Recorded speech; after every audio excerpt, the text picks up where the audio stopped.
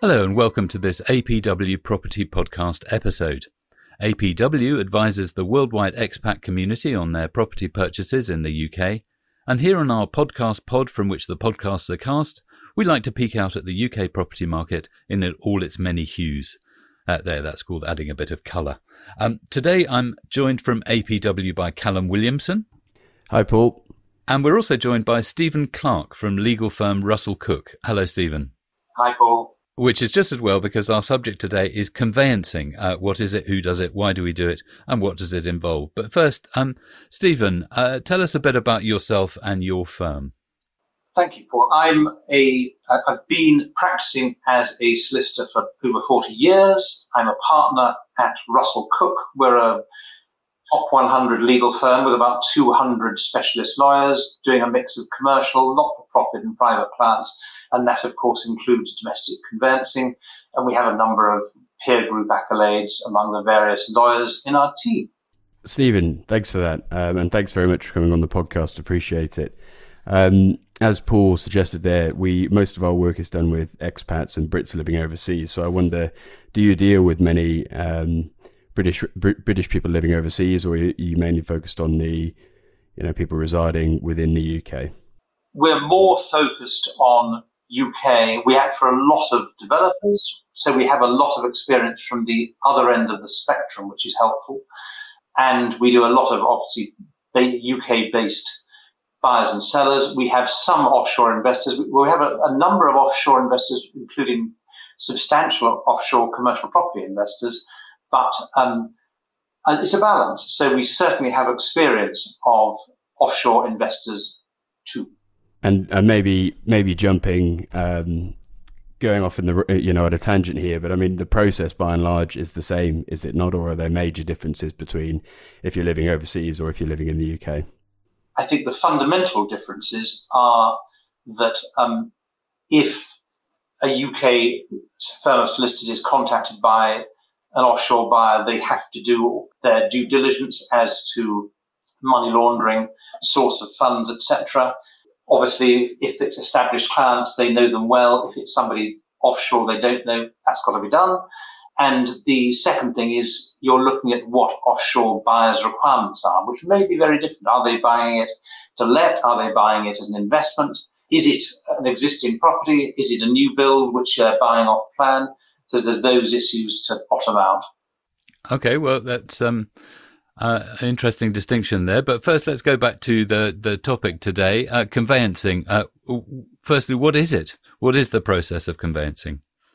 Conveyancing is the transfer of the ownership of real estate, of interest in land, from one owner to another. It's as simple as that. Of course, it becomes somewhat less simple as you work through it. Fundamental distinctions are whether you're buying a freehold property like a house, or whether you're buying a flat or apartment, which will be leasehold, so you'll own it for a specified number of years. It can be anything up to 999 years. So that's the basics. Okay, and so who does it? Who does conveyancing? Conveyancing is done by solicitors or by licensed conveyancers. Solicitors are administered by the Law Society, licensed conveyancers by a body called ILEX. And what's the difference? Why are there the two sort of different branches? Solicitors are the traditional professional body, but in the 20th century, it all changed, and it became possible for different routes of qualification to be open to people who could then qualify through as licensed conveyancers, and they are just as authorised to deal with residential property as solicitors. And conveyancers can operate for both sides, can't they? Whereas on some property transactions, you have to have a solicitor on both sides. Is that right?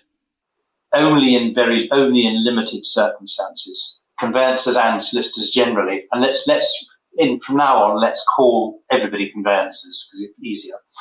Conveyancers have to be very careful about conflict of interest. you can't negotiate with yourself, you can't represent both parties if you're, for example, aware of something on behalf of one client that the other client would like to know if they were able to. So you do have to be very careful. There are clear restrictions, and by and large, it is healthier that conveyancers only act for one party. Okay. So, Callum, how do you find a conveyancer? You're sitting there abroad. What's your route to finding a conveyancer or solicitor?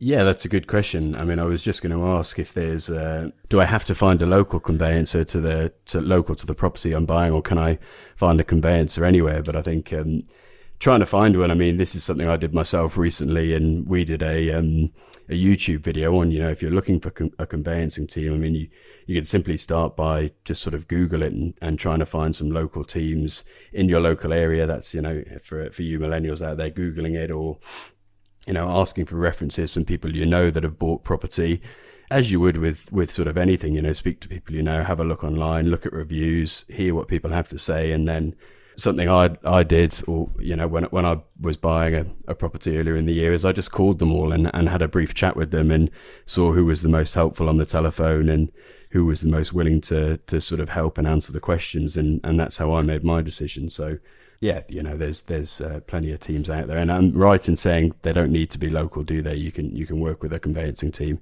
anywhere in the UK. Is that right? Let me just add to that. I mean, the first thing is recommendation is everything. It's really helpful to have that reassurance that somebody knows what they're doing. The formal answer to the question is that you can go onto the Law Society website for Find a Solicitor, and you can go onto the ILEX have a website for authorised practitioners. That's not silly, because you do need to know that you're dealing with somebody real.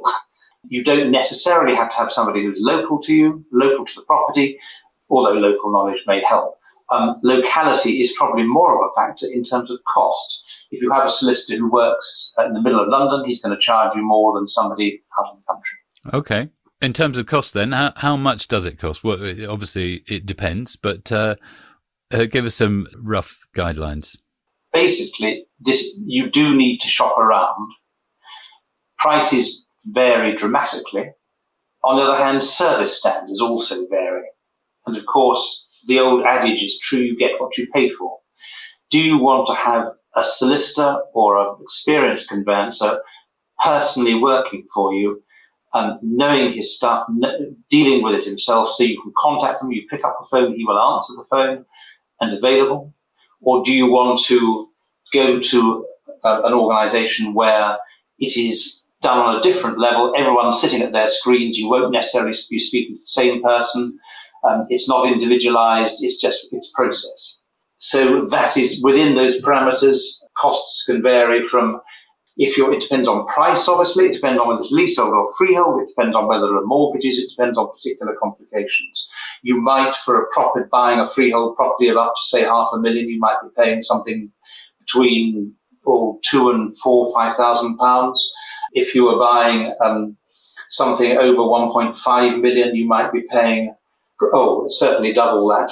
It varies entirely. It's very hard to give you specific prices. Yeah, I think that's very true. And you look at the other end of the market. If you're looking at flats at 150 to 250,000, then you could be paying, 800 to 1,500. But you are right in that the level of service does vary, and if you're working with a conveyancing team that doesn't work with people that live overseas, it can make the process difficult, because a lot of the time we've had clients that have been working with UK-based teams, and they call you at 2 a.m, or they'll call you at a time of day and they haven't realized there's a time difference, or they'll send you an email and leave you with a load of work to do. So it is, I would say personally, pay a little bit of extra money and work with a team that knows what they're doing, because it will make your life a lot easier.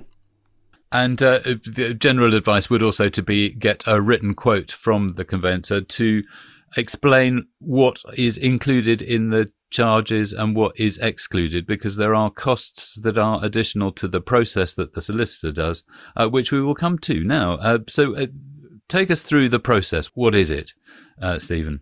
The first step, which is you're absolutely right in terms of finding out what you're paying for, goes back to one thing we haven't mentioned, which is that although it's not absolutely compulsory, it is strongly advised that you should be dealing with a conveyancing quality standard accredited firm, CQS accreditation.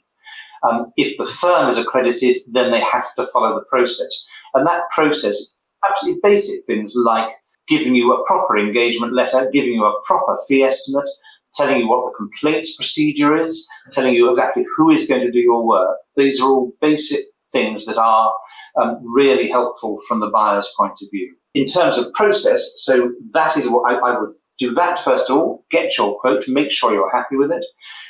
What will then happen is that the solicitor will need to carry out money laundering compliance and will need evidence of who you are, passports, driving license, address, etc. And will also have to ask you as to source of funds.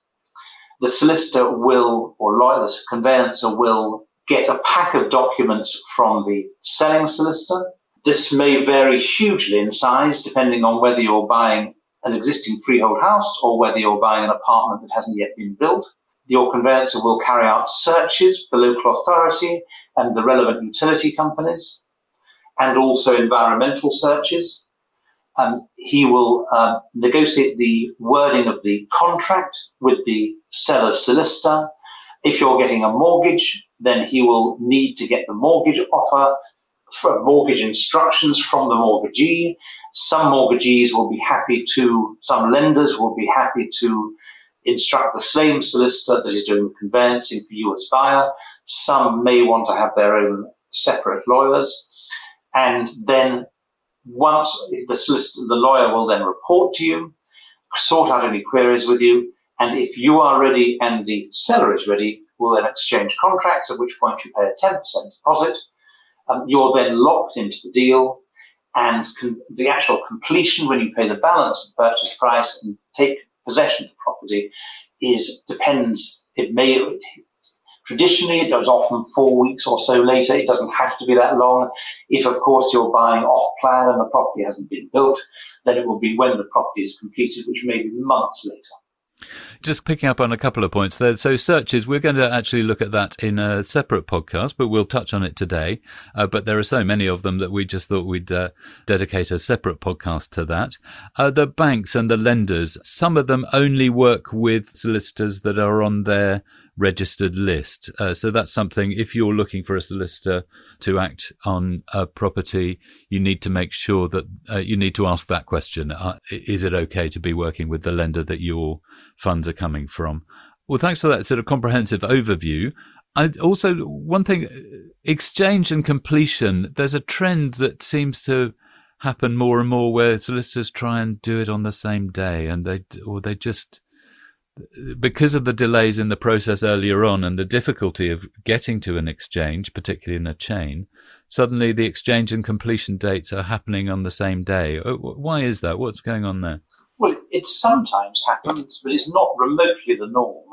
It is certainly less common with residential conveyancing because people need to know in advance exactly when they're going to move. So if I exchange contracts today with a completion date on the 10th of December, balance of my money, finance money and all the rest of it, if I am going to do it simultaneously, I've got to organise that in advance. So that actually is quite complicated.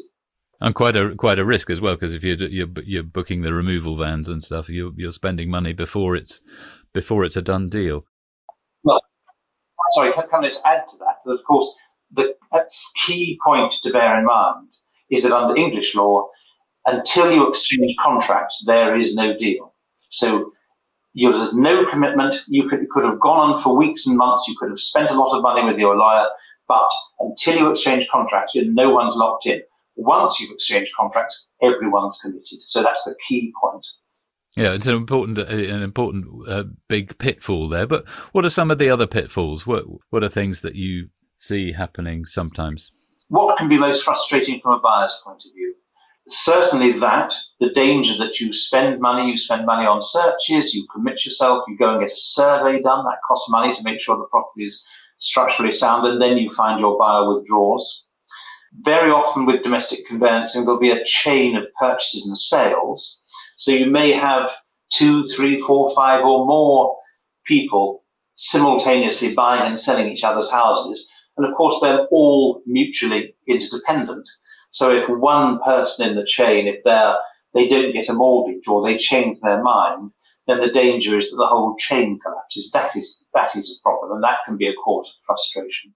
How do you as a solicitor deal with those chains? What happens? Do you have contact with everyone down the chain, or you're just talking to the solicitor that you're dealing with, and they have to talk to the next one, and they have to talk to the next one, or is there a back channel that happens? What happens in reality is that as long as it's going smoothly, you just deal with the solicitors on either side of you, the one you're buying from, the one you're selling to. But if there are complications, then you say, where's the complication? You'll probably, certainly I would insist on finding out where the complication is and speaking to the lawyer involved. It doesn't mean you can necessarily solve the complication, but you can at least find out what it is, how serious it is, so you can then advise your client what best to do. Yes, there are quite creative ways of doing that as well. I hear stories of, the richest person in the chain suddenly offering a loan to the person who suddenly needed the top-up funds right at the bottom just to keep the whole process on track. Have you ever done that? I've never done it, but I've certainly seen it done, and these things can happen. And price adjustments as to how the pain is shared if there's an issue like that.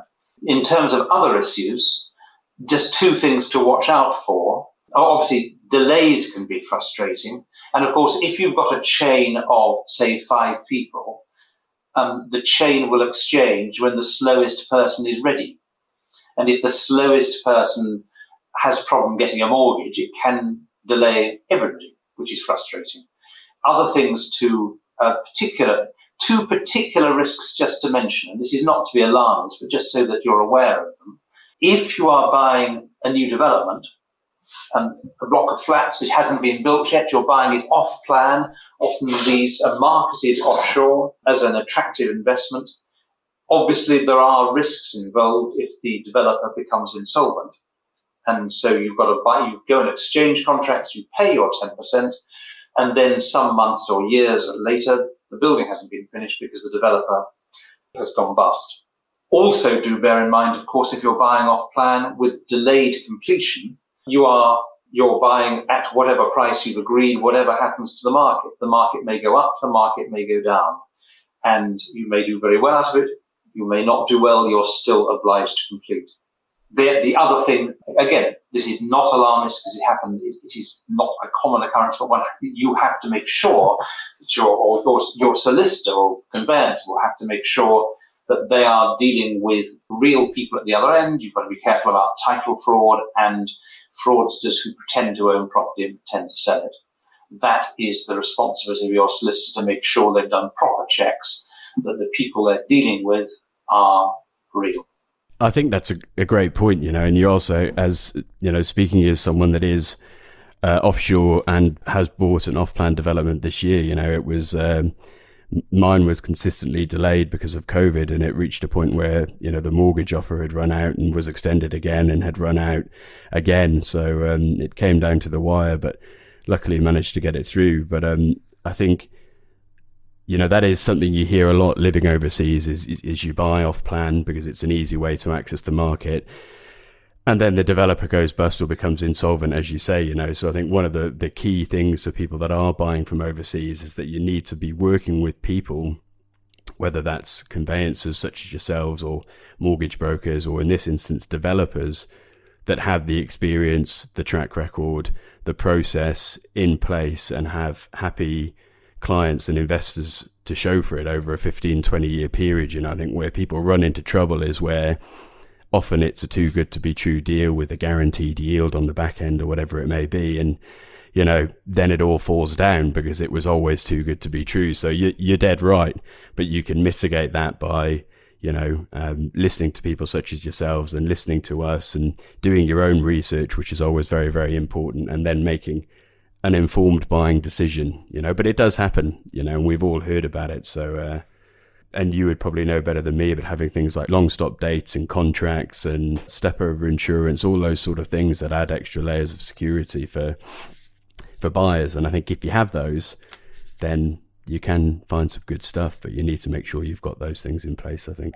In an ideal world, you would want your deposit to be normally on a purchase. The deposit between exchange and completion is held by the seller's conveyancer as what's called stakeholder. So he holds on to the money.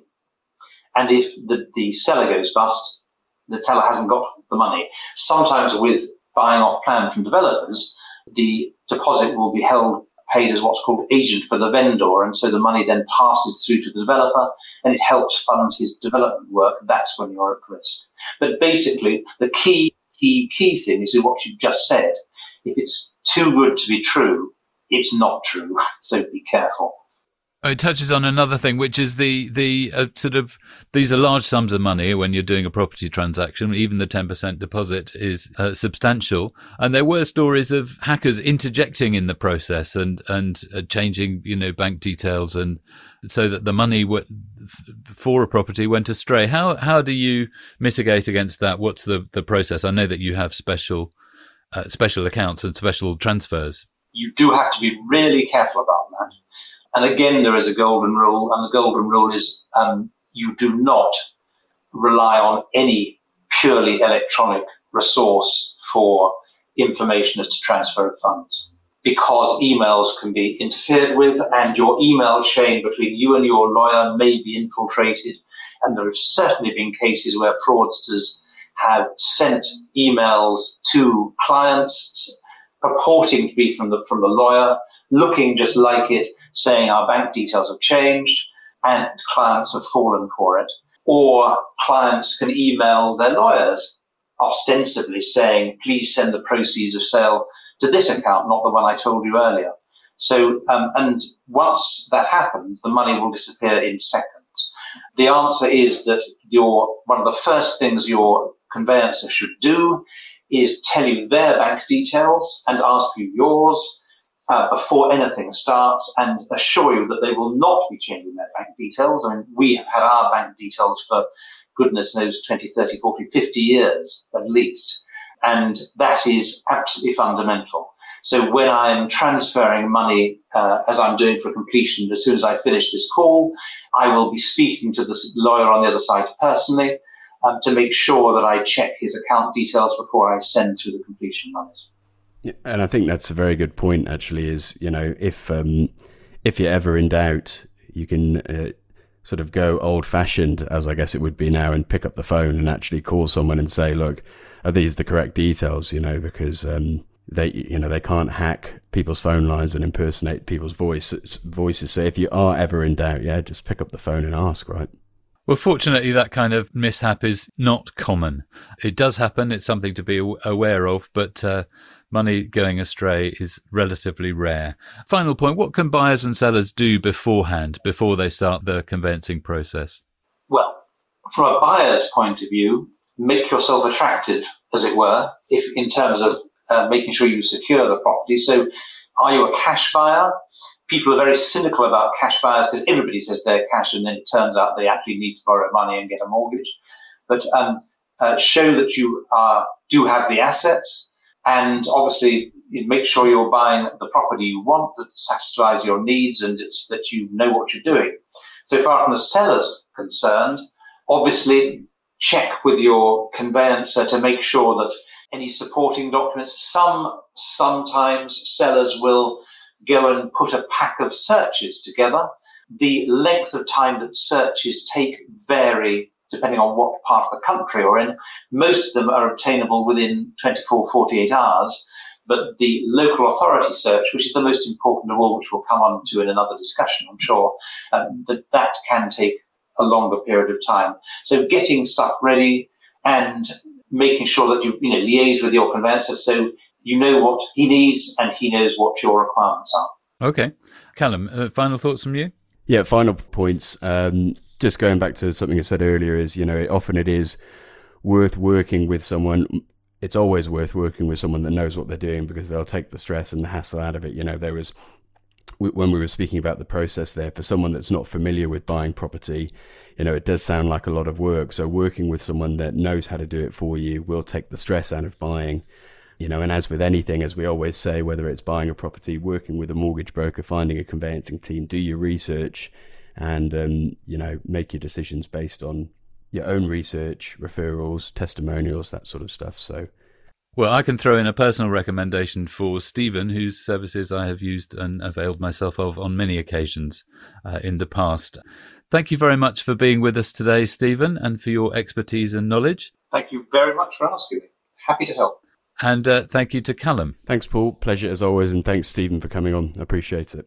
Next week, we'll be looking back at what's happened in November that impacts on the property market. And we'll be back with Stephen the week after, having a look at conveyancing searches. Until then, it's goodbye from me, Paul Shearer. Have a lovely day.